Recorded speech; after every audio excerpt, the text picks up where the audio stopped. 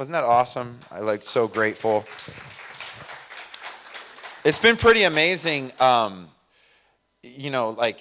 with, Kellen leaving a year ago, over a year ago, and then Jed and Gabby leaving this last, and it's been really cool. The last 4 weeks, I haven't had to lead worship. It's just kind of worked out. And like I said, we were hanging out with Frankie and Danielle, and it's like, oh, it's your week off. Wait, what are you doing Sunday? Wait, hey, you want to come to Carlsbad? And he's like, Danielle, she's like, yep, all right, cool, sweet. So it worked out, and I just love that. I love it's fun having the different people come in and lead, and it's been a great time. So thank you guys for coming down south. Twist your arm, right? Well, we're in 1 Timothy chapter 4. We're only going to be going through 5 verses today. So we're going to be verses 1 through 5. So recap, this letter is written by the Apostle Paul to Timothy, who's like his son in the faith. Timothy is pastoring the church in Ephesus. And this church, again, it blew up. It was awesome. It grew super fast. There was amazing power going on. Like God was doing supernatural stuff. The demonic and idol worship was declining rapidly. God was doing something really, really cool in Ephesus. But these false teachers that came in, and they started teaching different stuff. And they were twisting it up. And so Paul gives us Timothy and also us, because we get to see it, pastoral advice. This is how you want to run a church. And so we've been looking at all kinds of different things, like different important parts about being in leadership. And we looked at, most recently, the qualifications of elders and the qualifications of deacons. And how there's supposed to be order in the church, and God works in order, and he works in people just... Everyone's most blessed when they're in the right place doing the right things, right? We know this. And so we continue on with that into chapter 4. And if you guys want to stand, we'll read the first 5 verses, we'll pray, and then we'll get started. Now the Spirit expressly says that in latter times some will depart from the faith, giving heed to deceiving spirits and doctrines of demons, speaking lies and hypocrisy, having their own conscience seared with a hot iron, forbidding to marry and commanding to abstain from foods which God created to be received with thanksgiving by those who believe and know the truth. For every creature of God is good, and nothing is to be refused if it is received with thanksgiving, for it is sanctified by the word of God and prayer. Well, let's pray. Lord, as we are just holding up your word here, the scriptures, we pray that you'd give us insights to understand it. Lord, that you'd pour out your Spirit on us and open our eyes to see, to understand. Lord, open up our ears to hear. Lord, open up our hearts. Soften our hearts where we have any callous or searing that's happened. Lord, we pray that you would break through the scar tissue and that we would be able to hear and feel and be changed by what you want us to hear and feel and be changed by. So we just pray all these things, Lord, and we lift it all up in Jesus' name. Amen. All right, you guys may be seated. I saw a quote a while back, and it was talking about, as a kid, I think I overestimated how often I would be experiencing quicksand in my life, Maybe if you guys grew up, especially I think in the 80s, 90s, it seemed like quicksand was inevitable. Like somehow you're going to find quicksand and you're going to step in it and you're going to go down, right? I think it was like in all these cartoons and movies and whatever. So you get the idea, it's like quicksand is like a terrifying thing, right? You step into it and you think you're good, and then all of a sudden you start getting, sinking further and further down into it. Before you know it, you can't get out, and it slowly swallows you alive. It's a terrifying thought. Never have run into it, thankfully. We don't have them here at our beaches. But it's a terrifying thought. Likewise, you've heard the saying before, or the seen the picture or heard of the illusion of the frog that's in the pot that's slowly boiling, right? You get in and everything's nice, and all of a sudden the water starts warming up and you're like, this is nice. And it gets warmer and warmer and warmer, and before you know it, you're boiled. We have that Same thing, even we can think about the sun setting. It's so, in a sense, so, slow that you kind of miss the fact that all of a sudden it's just dark. It helps you find that out when you're playing a sport, especially with a hard ball. That's when you find out that it's dark. You're like, I just took one off the eye, and now I know it is dark. Yeah, it's funny. Yeah. Anyway, so there you go. So that we have these kind of pictures of things slowly getting worse around us, or progressing around us without us really noticing it's happening. That is what Paul is talking about when he's addressing the church of Ephesus to Timothy, like how to minister to them. So he says, now the Spirit expressly says that in latter times some will depart from the faith, giving heed to deceiving spirits and doctrines of demons. These are people, to be really clear right from the start, this is people in the church. Okay? So you can look at the world around you and you go, what a mess. Look at all the chaos out there. Yes, we know. That's obvious. But this is the people in the church. So look around and figure out, are you in the church? Yes, you're in the church. Okay? So this is like something that we need to think about. This is something that we need to constantly be looking at our own lives, because this is an actual threat to us. Okay? The Spirit expressly says that in latter times, so that'd be kind of later times, coming near the end. We don't know where we're at on the timeline. Sure seems closer to the end than the beginning, doesn't it?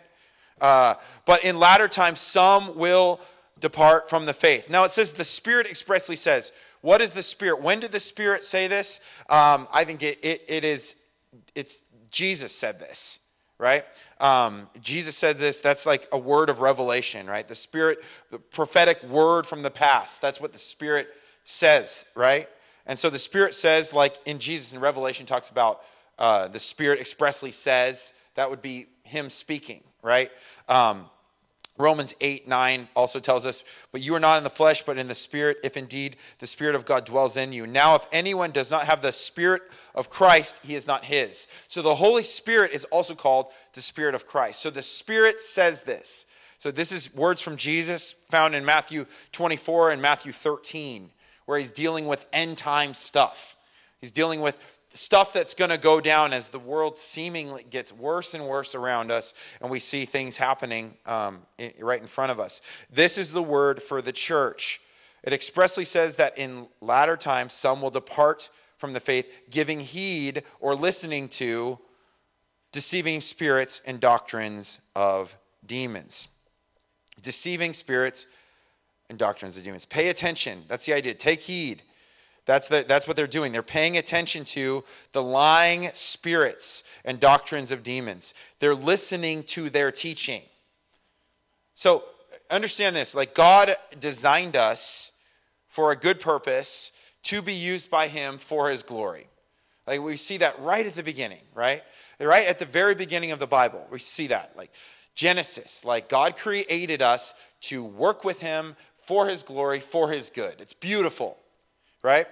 Satan also is looking to partner with us, right? So there's a partnership aspect on both sides where God is saying, come with me and be part of what I'm doing. And Satan is come with me and be a part of what I'm doing, right? And we know Satan is looking it's not passively looking. He is actively looking to grab hold of us. Right? There's deceiving spirits. That's what all we need to know. There's deceiving. If it's deceiving, it means you can be tricked by it. It's not just like spirits who, are very forthcoming. They tell you exactly why they're here. No, they're deceiving. They suck you in. It's the idea of a mousetrap. You put some cheese on there. That cheese ain't free, man. You want to try and grab a hold of that cheese. It is not free. You will find out. That was one of my jobs early on in ministry, was rat catcher. Lord, I feel called to the ministry. You can catch rats in an old orange packing house that's 100 years old. There were many. We caught many. We would name them and stuff, the traps. I got really good at it. But you got to put good bait on that thing. Otherwise, they're not going to go and be oh, a piece of metal, I should touch that. You got to put good bait on it. We would put cheese on it. Sometimes it was like the welfare cheese. It didn't really melt very good. It was kind of wild. I don't know where we got that from, but we also would put peanut butter or something like that, and they would grab onto it and just jump onto it and snap, done, toast. So we have this deceiving spirits. We know from 1 Peter 5:8, we're warned to be sober, be vigilant, because your adversary, the devil, walks about like a roaring lion, seeking whom he may devour. Lions are equipped with amazing abilities. Cats in general. Like, we get this little tiny cat. She's not big. She's full grown, but she's not big. But she can inflict damage, man. Cats are just crazy. And she could be one side of the house to the other in like a flash. And, at probably 3 months old, she fell off the top of our railing all the way downstairs. It was like over 10 feet, just dropped, like slipped off the top, thought she could do something she couldn't, fell. And we were like, is she okay? And Tori said she sat there for a second, she went in the other room, went to sleep, and then popped up and was ready to go again. You're like, okay, cats are insane. That's the 9 lives thing, right? So they've been gifted with, I'm just, every time I look at my cat, I'm so thankful that she is as small as she is, or else it would be her house. And she could take over, right? And lions are like that. But lions still, they use stealth. They're still sneaking around. Even with all their weapons that are at their disposal, they use stealth, right? And so we know that the enemy, Satan, is like a roaring lion. He's seeking whom he may devour, looking to entrap us. Of course, we saw him do it to Eve right at the very beginning. And we see him do it over and over again, trying to deceive us, to give heed or to listen to the deceiving spirits and the doctrines of demons. It's important to understand that Satan's best work is twisting truth. A straight up lie is not nearly as effective as just a little off the truth. So there's nothing original. He doesn't have anything original. He just twists the original for his own good, in a sense, right? It's all like just like a false view of the real thing, but it's enticing, especially to our flesh. Speaking lies in hypocrisy, having their own conscience seared with a hot iron. So the fruit, or the result of heeding the teaching of the devil, is lies in hypocrisy, right? Again, nothing original. Satan can't really come up with anything. It's a cheap counterfeit. When I was a kid, the brands that were like everybody wanted was like Stussy. Do you guys remember Stussy? Okay, yeah, Stussy, right? And Massimo. And then there was like a little bit of a different sect, like the No Fear Gear crew, right? And the Bad Boy Club. Let's watch out for the Bad Boy Club, But those shirts were really expensive, and we lived by the Colton auction, out in the Inland Empire. And you could get 3 shirts for $10 that looked legit until you washed them twice. At first you put them on and it's like a little crooked. It looks like the same thing, but it's a little crooked, and people would probably be able to know. But you wash it a couple times and that thing starts coming off. It's like a temporary tattoo. But you could get 3 for $10, and it's medium-ish size, that sort of a thing. But it's a counterfeit. It's not the real thing. And it's important to understand, following Satan will always lead to lying.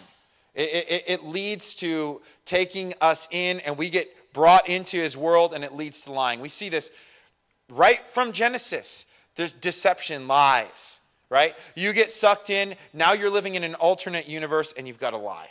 That's just not where we want to be. And we hate lying, really. When we might say we, kind of got made peace with it or whatever, but not really. We want to make sure that we're not like those having their conscience seared with a hot iron. We want to feel when we're off. Like, we got to be able to hear that voice and to recognize when God is like pressing on us, like, turn now, before everything gets seared and cauterized. That's the idea.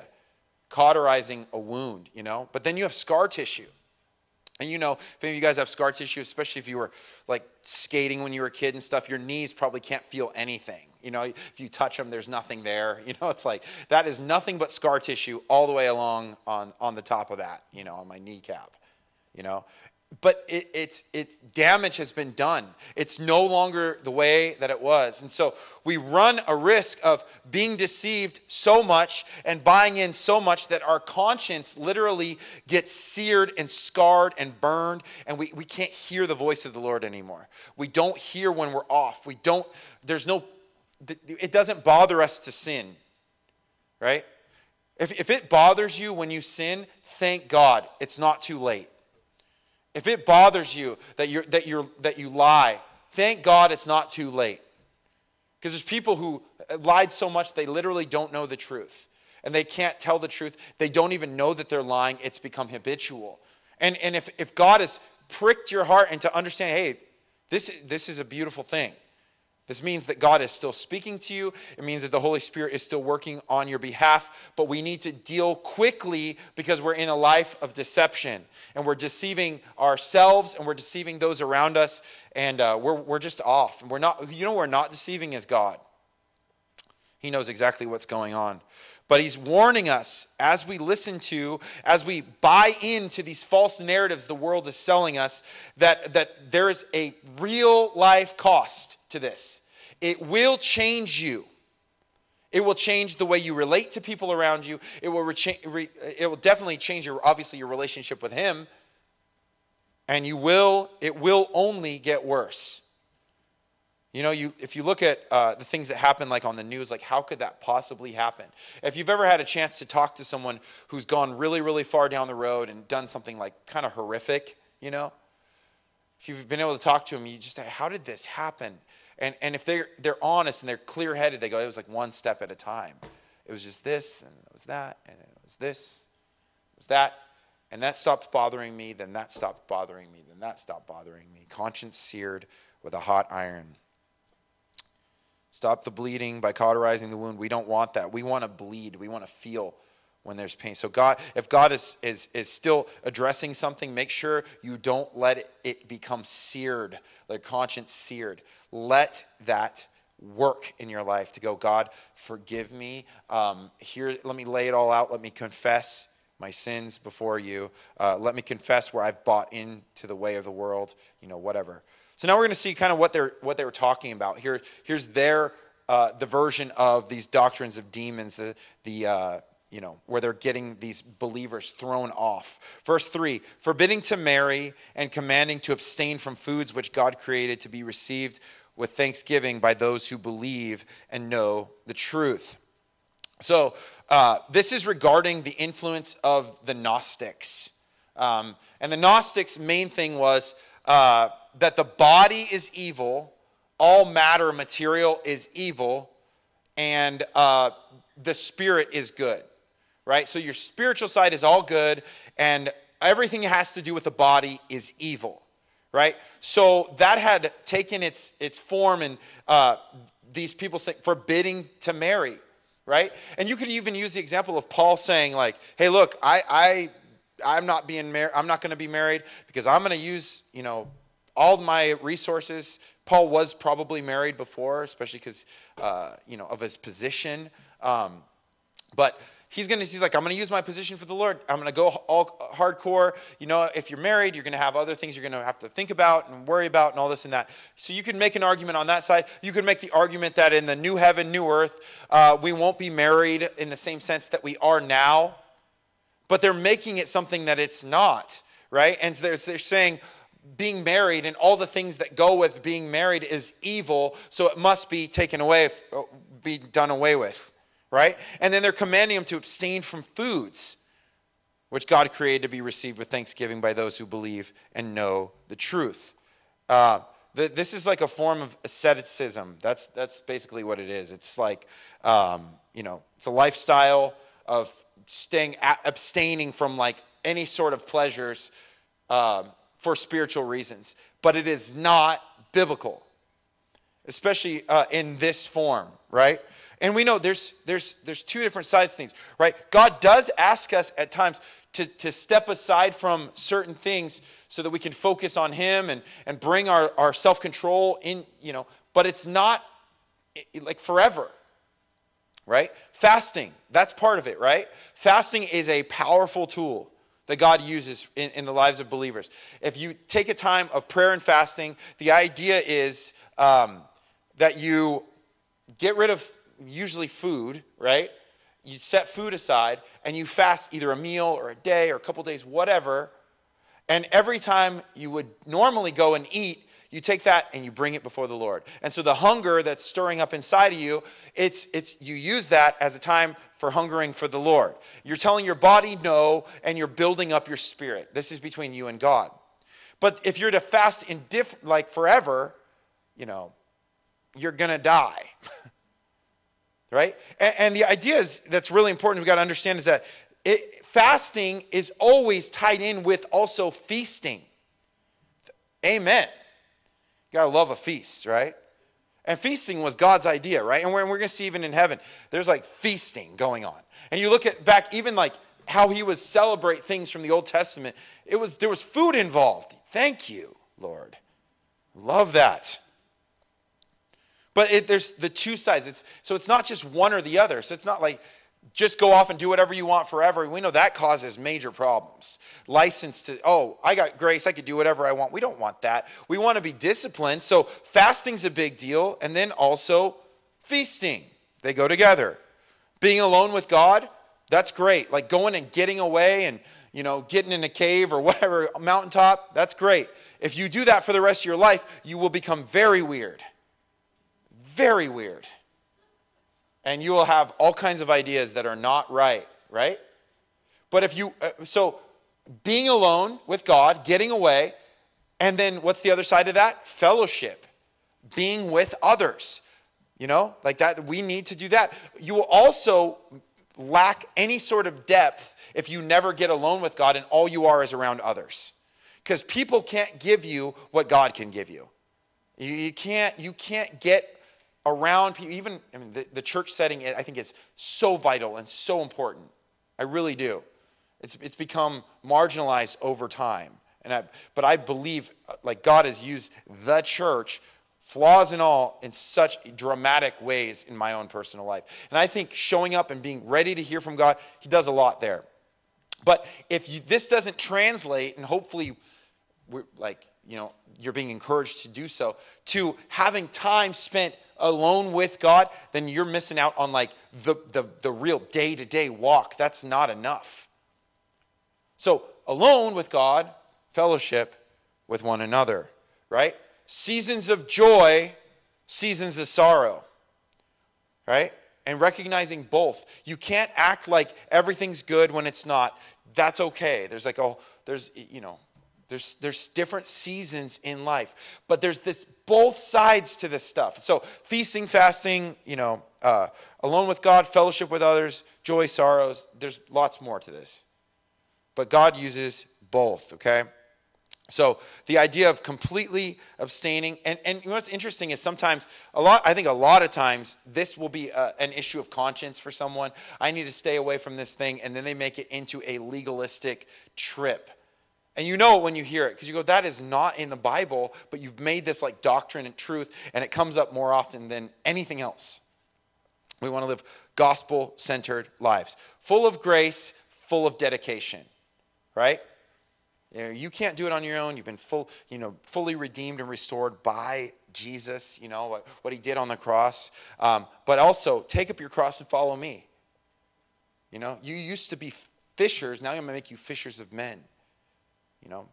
Foxes have whole dens and birds have nests, but the Son of Man has nowhere to lay his head. Why don't you come follow me? So it's going to be dedication. There's going to be challenges. There's going to be like a real, gnarly aspect to it. There's work, but it's God ordained, God empowered work.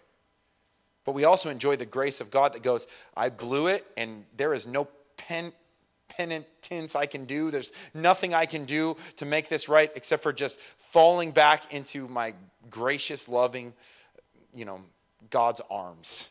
Say, God, I blew it. I need you again. So the idea of the body being bad, and so marriage being bad, food, eating, certain types of food being bad, there's nothing new. This has continued on for a long, long period, right? And so the Gnostics' approach toward the body and spirit, obviously we got to really look at the life of Jesus, right? When Jesus came back from the dead, which we just celebrated, last week, in Luke 24, it says, in verse 37, they were startled and frightened, thinking they saw a ghost. And he said to them, why are you troubled? Why do doubts arise in your minds? Look at my hands and my feet. It is I myself. Touch me and see. A ghost does not have flesh and bones, as you see I have. So Jesus came back, resurrected. So this is no longer tarnished at all by sin as a man. Touch me. And then he takes it one step further. And when he said this, he showed them his hands and his feet. And while they still did not believe it because of the joy and amazement, he asked them, do you have anything here to eat? And they gave him a piece of broiled fish. He took it and ate it in their presence. So the idea of not being able to eat is or certain, it's like, come on, right? Jesus himself said, here, give me food. You want to see that I'm real? Give me food, and watch it not just go right through me. It's like I'm eating it. And I'm also hungry. I like that. I think that's cool.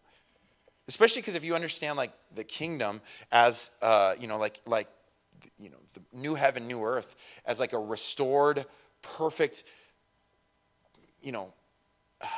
represent like image of what we got now, but like perfect, like just. It just mind-bogglingly beautiful, and the food. Could you imagine the food tastes like? Can you imagine?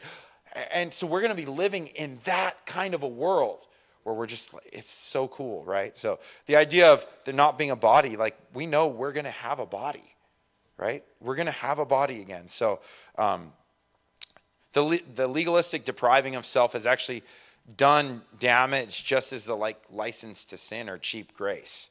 Who knows which one's done more? I think legalism does a lot of damage to the outside world, especially. It does damage in the church and to the outside, where it's like where the church gets a lot of its bad rap. It's not who we are. We're supposed to look like Jesus, not like these weird, uptight about every little thing. Man, no, enjoy. Think about Jesus laughing, enjoying life. The body was created for God to be enjoyed, right? We're supposed to be enjoyed by us, right? And so Adam and Eve were given food to eat and each other to marry. This was before the fall. So there you go. And when we pray for our food, it's in thanks. I think that also is important because he says those things that you give thanks for. A lot of times we say, like, Lord, can you bless this chili cheese fries? He's like, I'm not sure, but if you could just ask, you could give thanks for it. Okay, thanks for the chili cheese fries. Thanks for these 8 sugar cookies that I will eat that my daughter made. Thank you, Violet. So, giving thanks. Verse 4.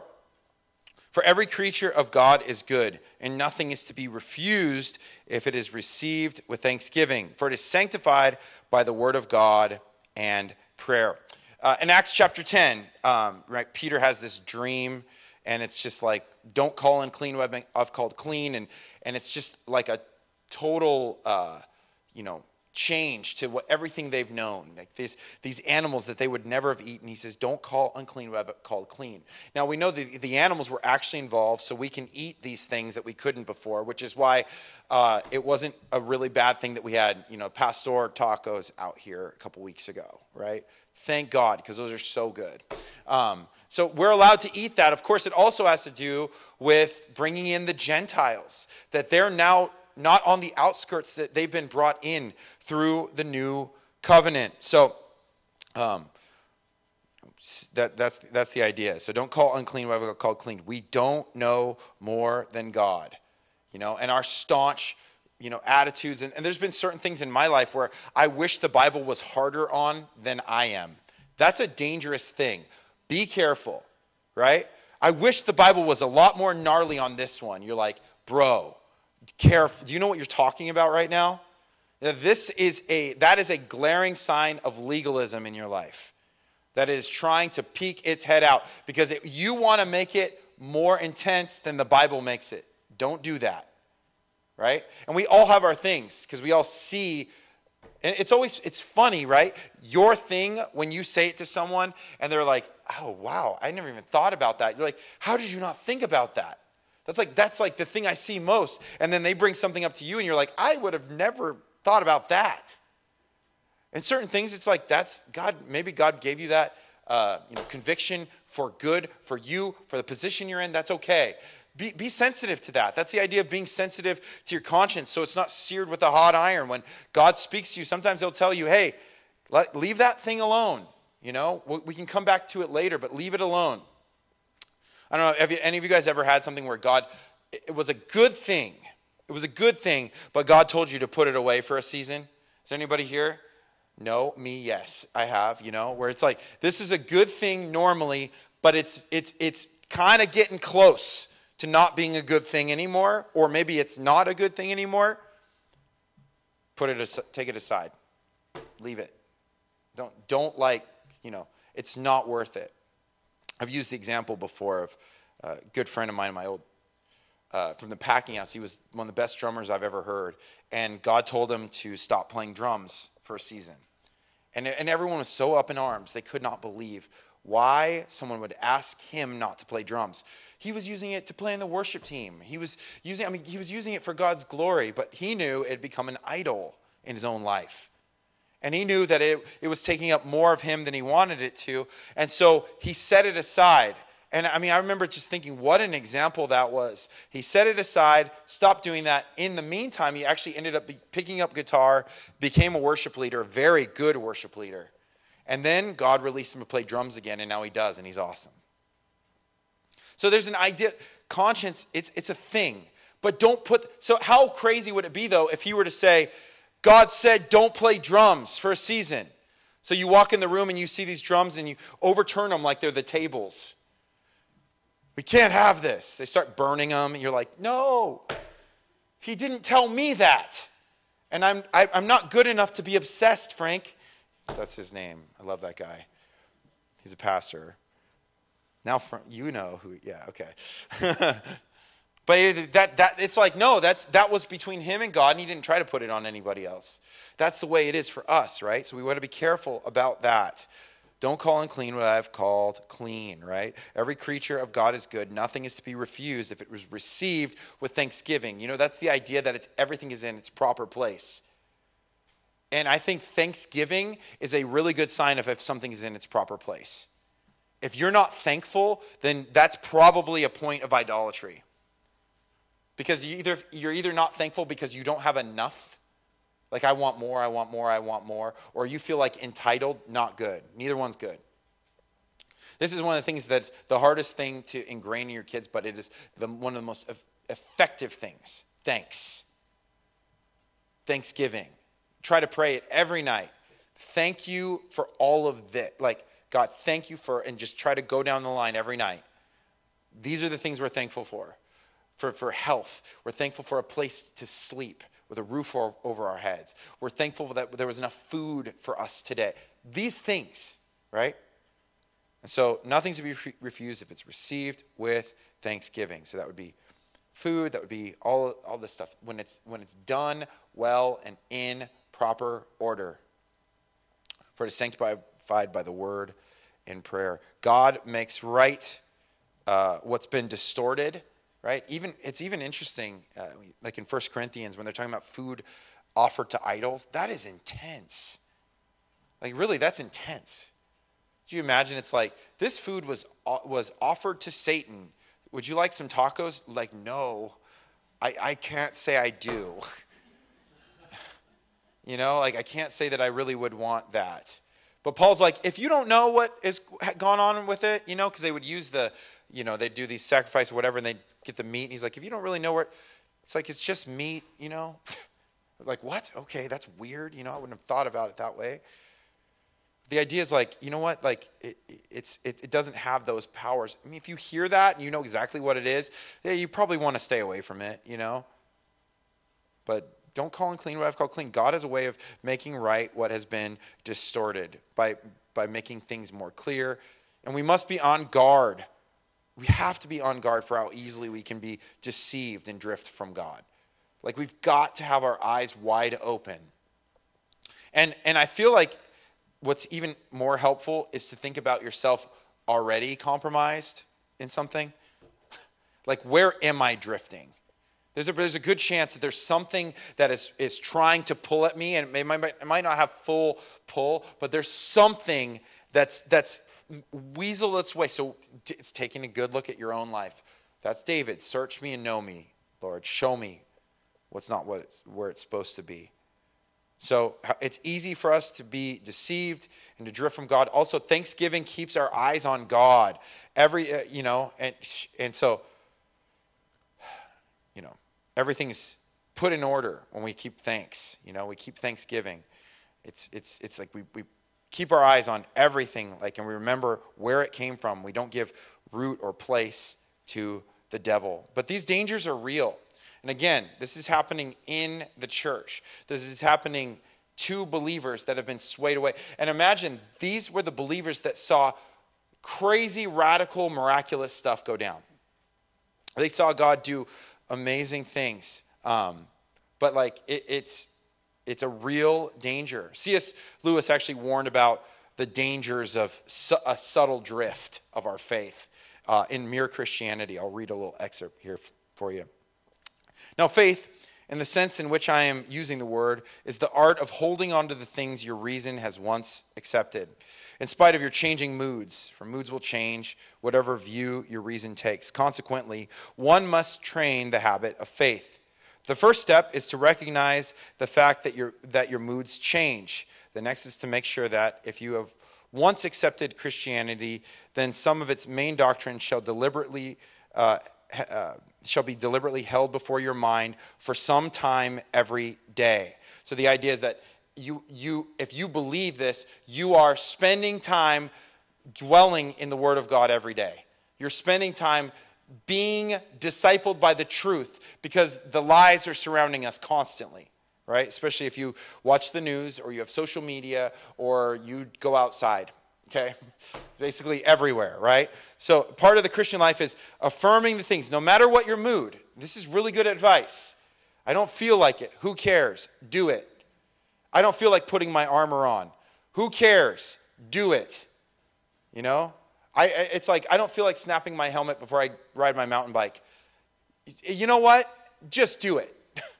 Because you're going to try and go down this little rock face and you're going to end up so bummed really soon if anyway. So you put yourself these doctrines of what we really believe before our face every day. Hold it before our mind sometime every day.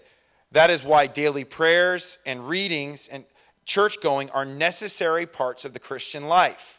We have to be continually reminded of what we believe. Neither this belief nor any other will automatically remain alive in the mind. So if you think default is growing towards Christ, dead wrong. Following Jesus is like driving a car with no brakes that's stick shift. You're either moving forward or you're moving backwards, or you're burning out your clutch and then you're going to go backwards, or you stall out and you're going to do nothing, So that's the idea. So it must be fed. And as a matter of fact, if you examined 100 people who lost their faith in Christianity, I wonder how many of them would turn out to have been reasoned out of it by honest argument. Do not most people simply drift away? It's so easy to drift, right? It's so easy to drift. I didn't grow up surfing like many of you, but I have learned about strong currents where you go out and you paddle out and you're like, okay, cool, there's my family. And all of a sudden you're like, where's my family? And they're like over there and you're down here. And you're like, I think I'm in Oceanside, and started in Carlsbad.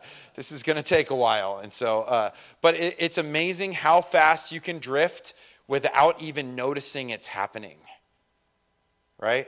It is amazing how fast that can happen. And so we have to keep our eyes opened.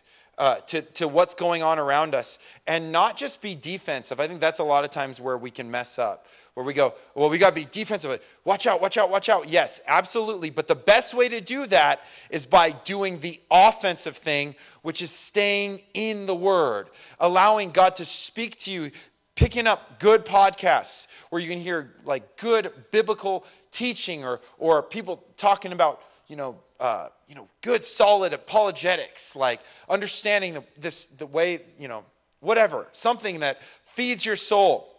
The books you read. Invest in your inner personal walk with Jesus, or else you can expect to drift.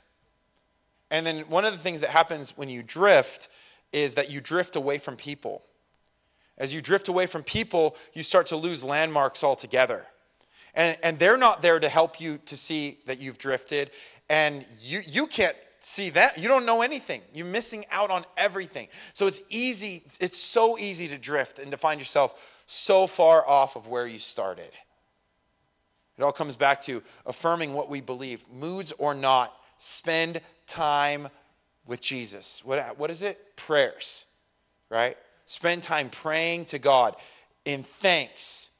Laying out your petitions, let your petitions be made known, interceding for others, active prayer life, multiple times a day for short periods. This really works really well, and anytime you're thinking, man, I don't pray enough, just do it right then.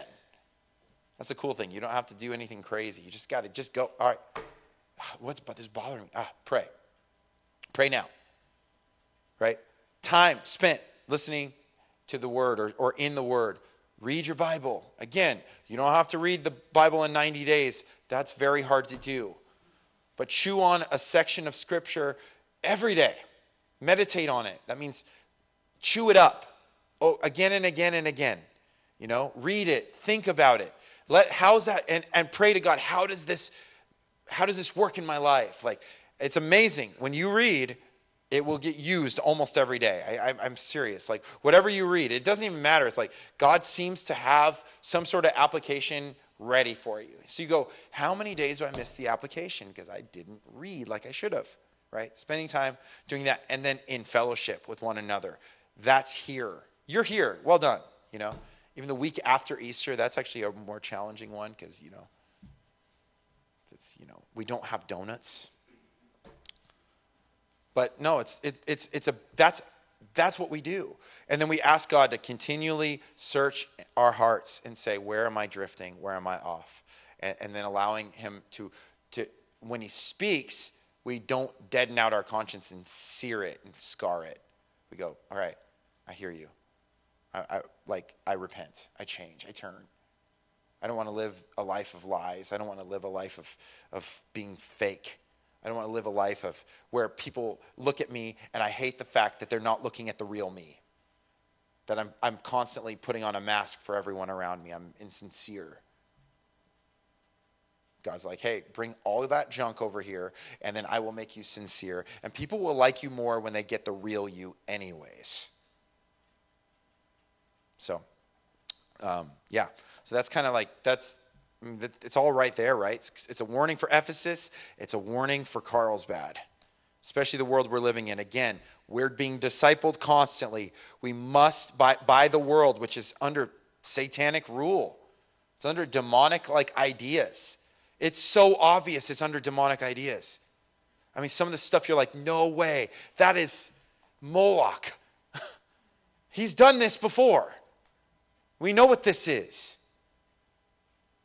So we have to look at it and not just go, look at all these problems. We got to be like, how is this affecting me? And how do I stop this right now? And I come back to the Lord and say, God, help me to make a difference here. And to see it for myself and to see it for those around us. To invest in what's around us. To bring forth light in the midst of darkness. That's our call, and he's called us to be part of that. But we got to be aware, man, there is a spiritual battle going on. If you don't know it, probably losing, right? So Lord, we just come before you right now and